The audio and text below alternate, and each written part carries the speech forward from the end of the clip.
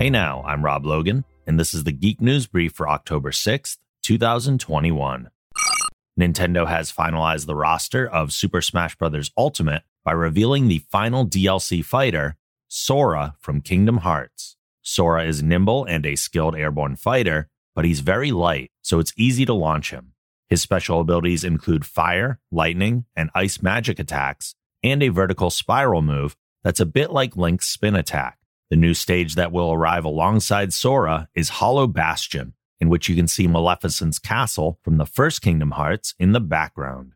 Rather than including music with close ties to certain worlds in Kingdom Hearts, the team decided to pick central themes from the series for the 9 song list additions.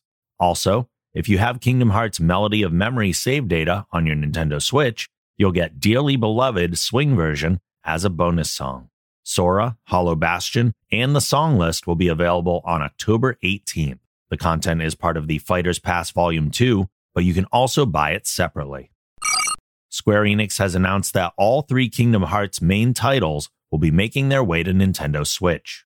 In celebration of the iconic franchise's upcoming 20th anniversary, Square Enix will be releasing cloud versions of Kingdom Hearts HD 1.5 and 2.5 Remix, Kingdom Hearts HD 2.8 Final Chapter Prologue, and Kingdom Hearts 3 plus Remind on the Nintendo Switch in the future.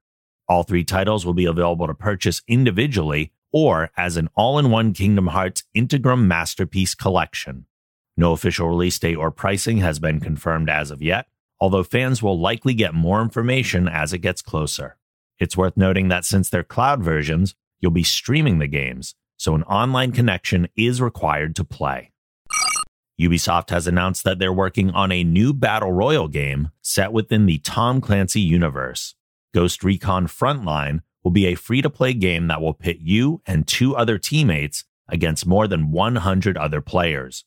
Frontline will move the series away from its traditional third-person perspective to a first-person one. In its signature Expedition mode, you and your team will need to find 3 pieces of intel scattered across an island map. You'll then later need to extract that information by calling in an airlift.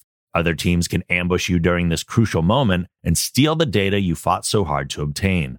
Unlike other battle royals, the play space won't get smaller as the match progresses.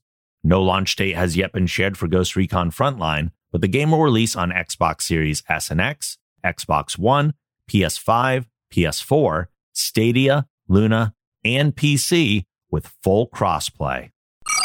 That's it for this edition of the Geek News Brief. Make sure to check out our other podcasts on the Geek Generation Network over at thegeekgeneration.com.